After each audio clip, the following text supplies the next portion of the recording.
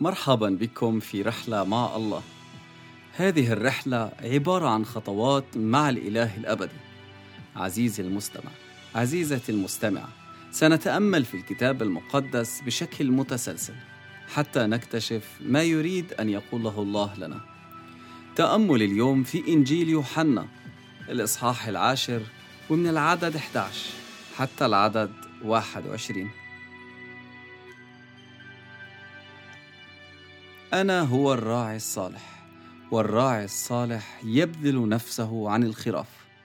وأما الذي هو أجير وليس راعيا، الذي ليست الخراف له، فيرى الذئب مقبلا ويترك الخراف ويهرب، فيخطف الذئب الخراف ويبددها، والأجير يهرب لأنه أجير ولا يبالي بالخراف.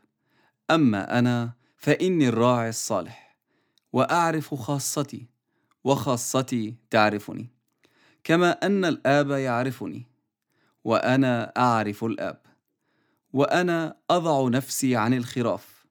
ولي خراف أخر ليست من هذه الحظيرة، ينبغي أن آتي بتلك أيضا، فتسمع صوتي، وتكون رعية واحدة وراع واحد. لهذا يحبني الآب، لأني أضع نفسي لآخذها أيضا. ليس أحد يأخذها مني، بل أضعها أنا من ذاتي. لي سلطان أن أضعها، ولي سلطان أن آخذها أيضا. هذه الوصية قبلتها من أبي. فحدث أيضا انشقاق بين اليهود بسبب هذا الكلام، فقال كثيرون منهم: به شيطان وهو يهدي، لماذا تستمعون له؟ آخرون قالوا: ليس هذا كلام من به شيطان. ألعل شيطانا يقدر أن يفتح أعين العميان؟ يسوع، بشكرك لأنك أنت الراعي الصالح، أنت الراعي الكامل والمثالي.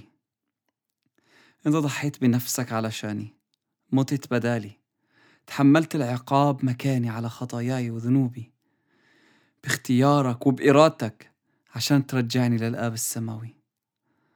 كل هذا أنت بتحبني.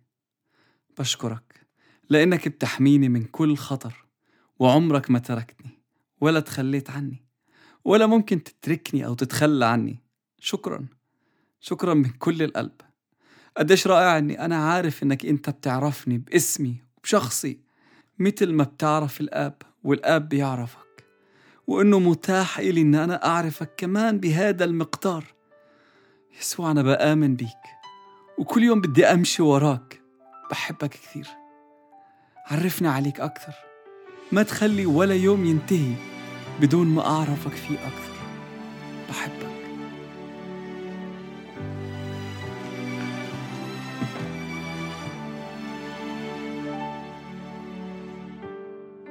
محتاج لحضورك،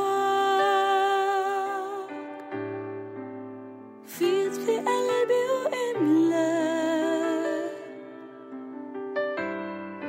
محتاج لحضورك،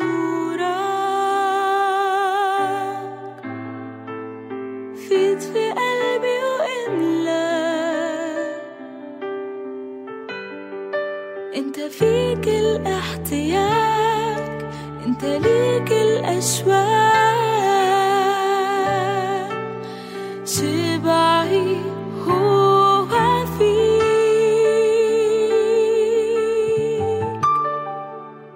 انا محتاج لحضورك. انا عطشان لروحك. انا محتاج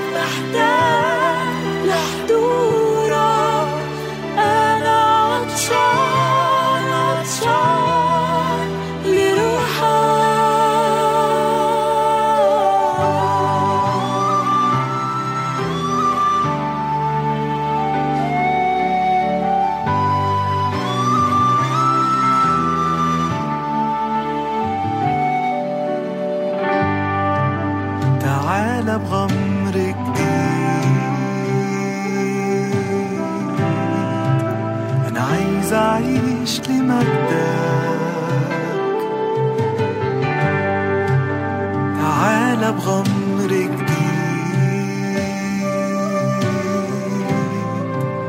أنا عايز أعيش لمجدك، أعيش أهتف ليك بحياتي عليك. كل المجد يرجع ليك.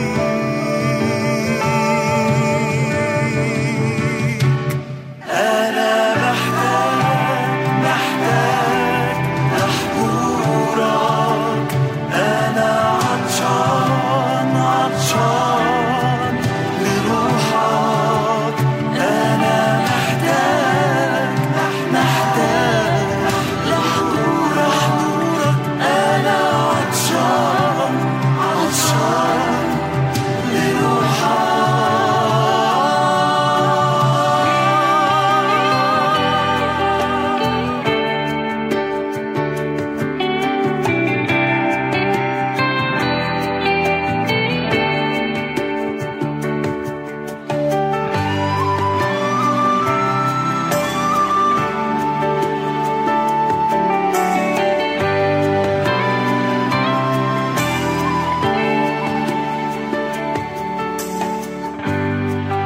افتح عيني عليك،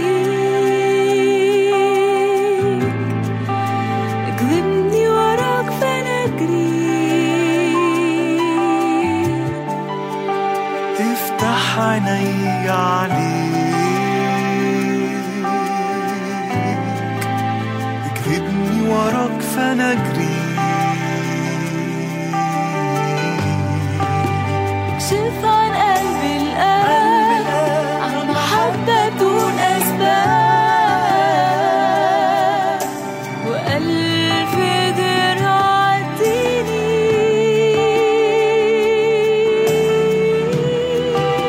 اكشف عن قلبي الآن عن محبة بدون أسباب.